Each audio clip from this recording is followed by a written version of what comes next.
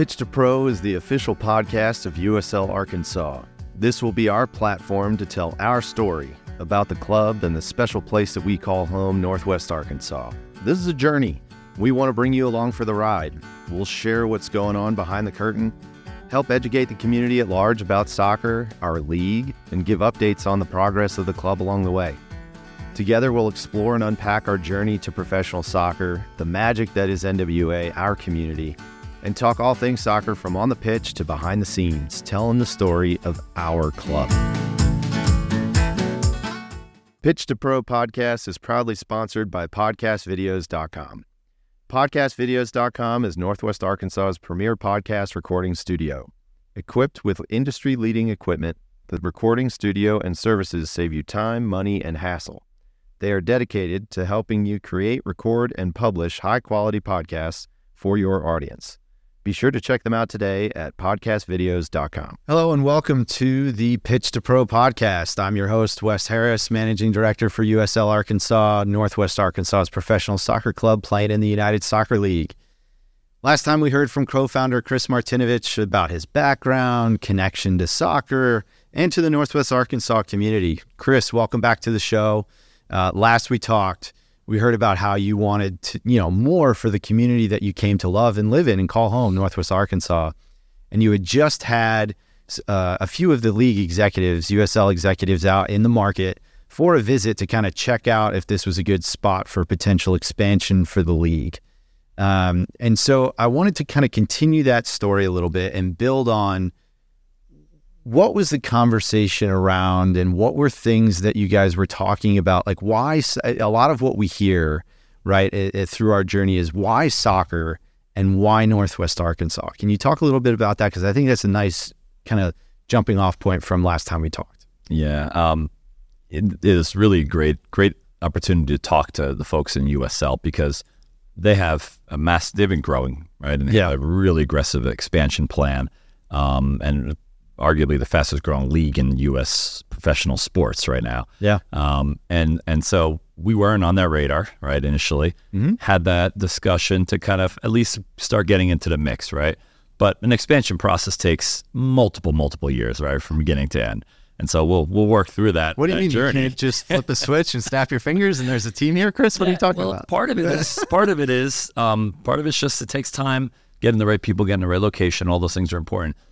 The big part of it is making sure that this is the right market to do it, right? While my passion was superseding anything here, and any one person that gave me negative feedback, I was able to find 50 that gave me positive feedback on. Yeah. So that quickly changed, and not changed, but really propelled me to keep moving this concept forward. Give you a lot of confidence. It did. It really did. Yeah. And that happened, over like the first year. Because at that time, it was still just an idea. We had a few meetings, right? It was not taking a lot of time. It was just, I started to socialize and start to target certain folks that I think could really help build this, right? You want the snowball to grow and get bigger and bigger. And you physically, nobody can do this by themselves. And so I know what my gaps are, right? I had a lot of passion. I love the sport. I love professional sports. I love how it can connect communities. I love how your families can come together at stadiums and kids can have memories for the rest of their life. And there's all these, tangible and intangible benefits, right? Yeah. But, I've never done this, right? Yeah. So while I've played the game, I've worked in the business world for many years and have numerous contacts across U.S. soccer, I've never had the experience of actually trying to launch a expansion franchise. Yeah. And so through that, there was a lot of, I'll use the word selling, which sometimes seems negative, but more so with outside people in the region, right? So it's making sure everyone at USL was constantly putting us above other markets, right? Because you're trying to get more their share of mind to be focused on Northwest Arkansas versus the 40 other markets that they could be looking at. Well, and this is something, honestly, that you and I's background in consumer goods, I mean, that probably prepped you a lot for those conversations because anybody in the vendor community knows it's all about, if you're on a customer team, yes, you all play for the same company and the same team, but you want your customer to have the resources that you guys need to win and succeed and be growing and hitting targets and all those things. So I'm sure that helped prep you for those conversations. Not only do you want your customer internally to have all the support, but when you're talking to your customer, you want to have more influence than the other guys do, right? Exactly. And you do that through credibility and trust and building a relationship. It doesn't happen overnight. Same with this process, right? It just doesn't happen overnight. It takes time to have people believe in what I was talking to them about, right? And some people were instantly on board. Some people took a little longer. And so we started to build that support. And we talked to different communities. And really the biggest, like people say, what is the biggest thing about how to develop an expansion franchise? And there's a million steps to this. Wes, you're living a lot of them right now. Yeah. It's the first and the most important piece is about where you're going to play and where the stadium's going to go. Yeah. Right. We'll spend a little more time on that, but that was the majority of the discussions. Different towns, different individual landowners, different properties, bigger complexes, smaller complexes. What's the right setting? Yeah. Are you accessible? Are you open to all? Are there entertainment things around the stadium that, so we'll talk more about that part for sure. But that was where a lot of the time was spent. That's where your time was spent after the league kind of came. They said, hey, here's next step. This is what you got to look for. And so you had to go kind of on almost like a real estate tour, right? Like you kind of had to, you were doing this almost largely by yourself. At the beginning, with the league support. But again, I knew the market better than the league did, but they started to connect with, municipalities and chambers of commerce. And there was support systems that we started to build, right? And that was really important. To move this further and move it along and keep progressing. And so it's just baby steps. It's just you're little by little getting more traction and more support. Interesting conversation that happened in the middle of COVID, actually the beginning of COVID in 2020, was that I was introduced to this gentleman named Warren Smith. And folks now know Warren Smith as the co-founder here with me on USL Arkansas. What I knew a little bit about Warren Smith, it was his path of success that he had previously. And so in that 2020 COVID window, we sat outside of the Starbucks in Bella Vista, and I wondered why he was in Northwest Arkansas. And Jake had reached out and said, hey man, like you got to get with Warren. And I said, well, I kind of know that name. He's a pretty big deal. He's done this very successfully in San Diego with Landon Donovan in Sacramento, and come to find out multiple times before. And so we met, and I said, Warren, I'm really I feel like the community can get behind this. I'm getting so much positive feedback. I have a lot of soccer network connections. USL is very supportive of what we're doing. They want a team here. Yeah. They see what this smart community can be. And but I don't really know how to actually do this, right? Mm-hmm. So I was really open with him, and he was great. He gave me a couple of pointers immediately. A lot of it was about the location, right? It really, really was a lot about the location. It's such a niche skill set. Right? Like launching and starting a professional sports team. Not many people, it's such a small community. Like there's so many sports teams all over the world, but it's such a small community of people that kind of have that drive and passion and find themselves in positions to be able to do it. And, you being one of them with Warren and his background and his story, which we'll talk about. But just super cool that, again, love the game, it'll love you back.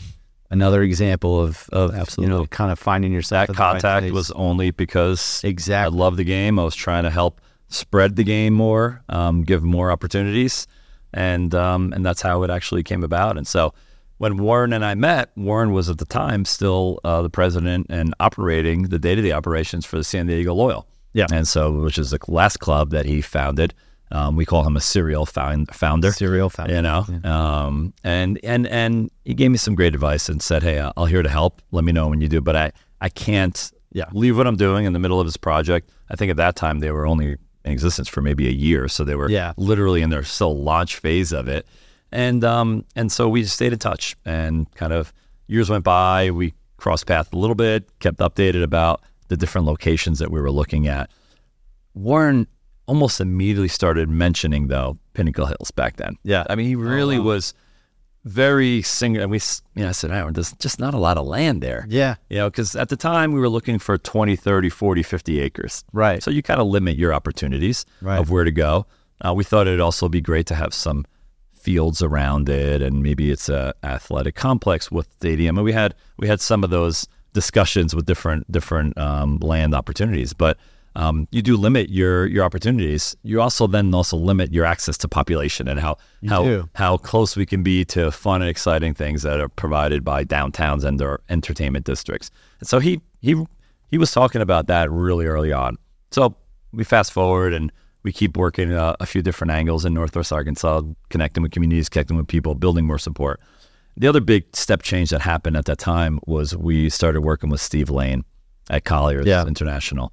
And that was a really tremendous decision on our part to bring them in, because they were able to do a real market analysis of the entire market from northern Northwest Arkansas and Centerton and Bentonville all the way down to Fayetteville, right? And now you obviously want to be somewhat centrally located. That helps. It's not mandatory, right? But it helps to make it easy. You want to be close to a highway. Again, you could survive maybe if you're not that close, but it's always better. It's always easier. There's been proven, and Warren has done this, and we've seen it in other teams that have been successful. And so Steve Lane was really the kind of the vehicle to actually really get to where we ended up in Pinnacle Hills. And that was, we narrowed it down to like a final 15. Yeah. And through that 15, we started looking at metrics where we had, great community engagement. We had access to all different, walks of life in Northwest Arkansas. And we just kind of kept coming back to Rogers and Pinnacle Hills. And that was kind of the biggest game changer, because you can do a lot of other things wrong. Mm-hmm. You can't make up for being in the wrong location. Yeah. And we've seen it with other clubs that haven't operated successfully. Almost always, it's always been because they're not in the right location, right? Well, and something that Warren's said several times that always sticks out to me is you need to be in a place where people are already used to coming, and they already are. There's instances and examples of where pro clubs or teams have built a new stadium that is, a big kind of swath of land, but it's come with a whole host of other development around it at the same time. And it's not, we build it and hope that they will come kind of strategy, right? And it's really the kind of way to not ensure your success, but give yourself the best chance of success, is putting yourself in a place where that people are already used to coming for entertainment and entertaining themselves. And that's why we love our location so much. And, we'll talk all day about it, but, that was something that really stuck out. And I think people get that, right? In the reaction that we've gotten so far, every single time. I have never come across a person yet, and as soon as we cut this, somebody's going to chime in, but I'll knock on wood here, but every single person has said, unbelievable location, absolutely killer. I can't believe you guys got that. That's going to be so great. I can't wait to go to games there. It's going to be the perfect spot. From soccer fans and non-soccer fans as well, right? Exactly. Yeah. And so while we were doing that and getting close to that property, I was also trying to learn a lot on my own and talking to other folks in the league that operate teams in other markets, sometimes bigger markets, sometimes small markets, just to educate myself and really keep progressing and figuring out how to actually maybe pull this thing off, right? Mm-hmm. Now we're starting to get some ideas that this could happen, right? At the beginning, it was a pipe dream. Now we're at the point where there's momentum here. We're starting to talk about a really great location, starting to pull some good people into the process. So now we're, let's say, 2.5-ish years in. And at that point, I did some trips. I went to different markets. I went to Greenville, South Carolina, which is actually a really lovely place. If you've never been, it's really awesome. I've played a youth tournament there. Yeah, growing region of the country. And again, the game had connected me from New Jersey to a former U.S. national team legend, one of the pioneers of U.S. soccer, named John Harks, who's the current coach of the Greenville Triumph, USL League One team. Very successful team as well, very successful coach, tremendous background that he has. And we got connected to my friend Rob McCourt, who was my old coach at the USL when I played with the New Jersey Stallions. And Rob and John are two Kearney soccer guys, and Kearney is like soccer town, it always USA. back to New Jersey. It always comes back to Jersey. So John was just tremendous, though. We still stay in touch to this day, and just gave me so many different pointers and watch outs and things to work on and things not to focus on that I thought were important. Yeah. And like I started thinking about what the stadium would look like. And John's like, there's 4,000 steps before you actually get to that. Never get there. Focus on the critical elements here is getting the right location, kind of reinforce some of the things that Warren was saying. And then we talked about other contacts, and he connected me with other folks. And so I went to a game in Tulsa, went to a game in Memphis as well. Mm-hmm. So I got to see multiple markets, and through that you learn. There's some really great examples, and there's some things where I said, yeah, we probably don't ever want to do that. Right. I won't say what those are publicly, but there's a few. There's a few. Yeah. And but that's part of the learning process, And so that was kind of all happening as Warren wasn't in the project yet. Me and you have barely just met. Barely just started talking. Yeah. Yep. And that was all leading to just building more support and momentum. And so probably in the 2022-ish range at this point, right? Yeah. Around that time. So should I tell the funny story about how we met, Wes? I think it's a good time to tell the funny story. Because I think the timeline correlates closely to this. We'll probably have to repeat it in a future episode, but it's all part and parcel. How about a little sneak peek? We'll do a sneak peek. Yeah. It's all part and parcel to the actual origin story here. So, because you and I have been talking for quite a while.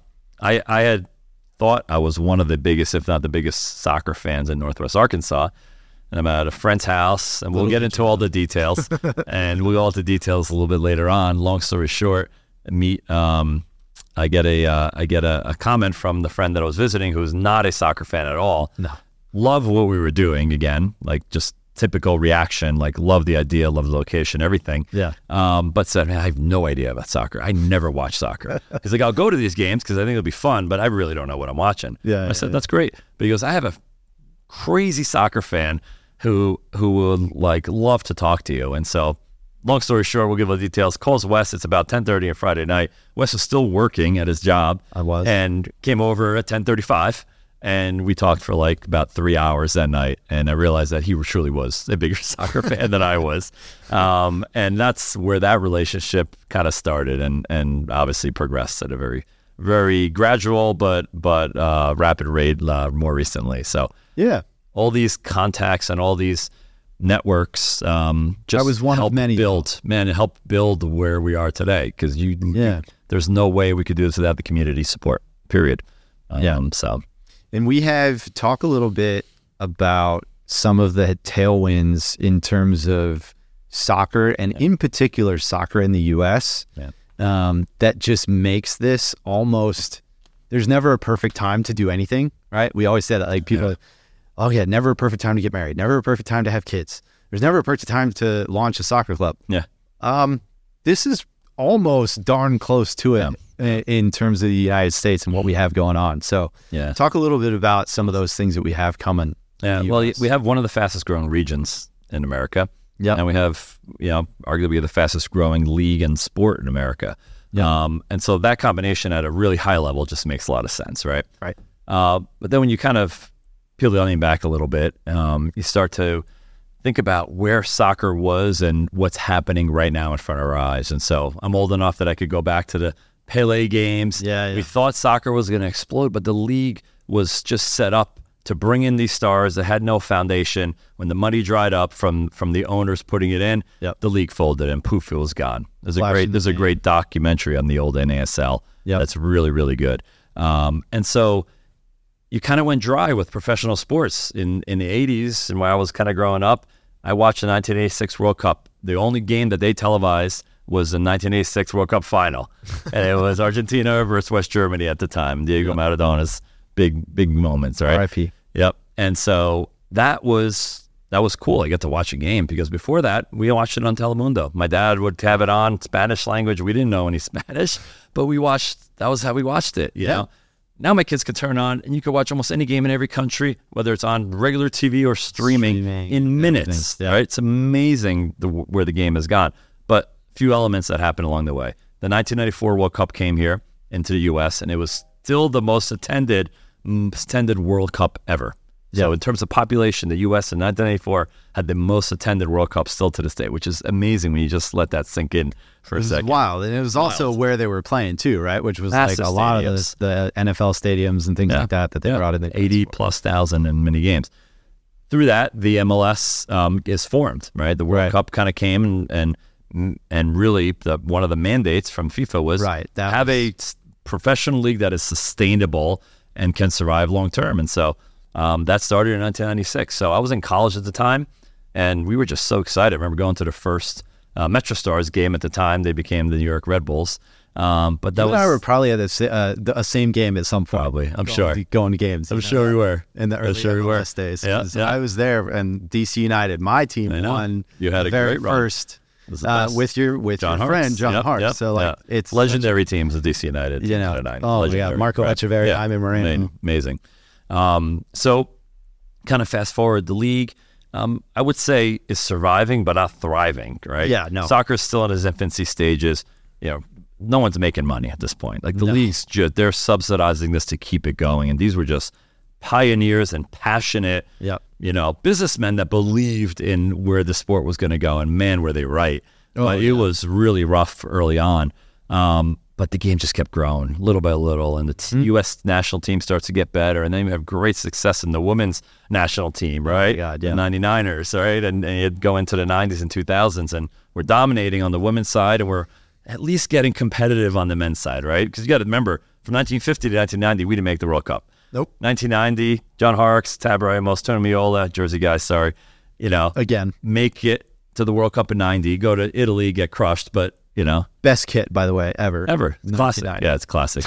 And then 94, they get to play at home. Yeah. And I end up playing Brazil on July 4th. Never forget. Leonardo elbows Tab Ramos and knocks him out. And that was the end of the game. 1-0 loss. Yep. But it was great like that. After we beat Colombia that year, we were supposed to win the whole thing. So that really just started to grow the sport. Right now, we're at this level that dwarfs all of that I just talked about. Dwarfs it. Because we have a couple factors, right? The professional leagues, both the MLS and especially now the USL, is giving soccer to all these communities that didn't have access to it before, right? Exactly. MLS is going to be limited to how many markets they can go to. USL's been able to go to almost unlimited markets for now. At some point that ends, but they've been able to bring soccer and professional sports to these great markets. And so as that progressed, the game is growing and growing. Now you have the world's best player, arguably the greatest of all time. I know people. No argument for me. I know some people are going to say CR7 or Diego Maradona or Pele back in the day, or Yeah. But listen, it arguably is always an argument, right? Just like a basketball debate in the GOAT with LeBron and Jordan. It's Jordan, but we all know it's Jordan. At this anyway. table, argue. Yeah. So that just started to really just snowball with this momentum. So the league's doing well. Both leagues are doing great. We now have Messi playing in the States. And it's just still wild. The amount of attention is just amazing towards it. And then you fast forward, and we have multiple events happening in the U.S. over the next couple of years. We have Copa America, which is a championship of traditionally South America, combining all of the Americas together. It's going to be played in America. So the Messi will stay in America and play for Argentina versus Brazil and Colombia in America. Canada, Mexico, all those teams. It's kind of like the World Cup, but for the Western Hemisphere, basically. Yep. Exactly right. And then we go into 2025 when we actually host in America again the Club World Championships. This is where teams like Liverpool, I got the plug to Liverpool for Tottenham Hotspur, maybe Manchester United, Barcelona, Real Madrid, Bayern Munich. These teams will come together and play a championship, and they'll be hosted in the U.S., which is just awesome, right? It's so cool. And then the big event. The main event is the 2026 World Cup, which is just going to explode this sport to another level in America, hosted by Canada and Mexico.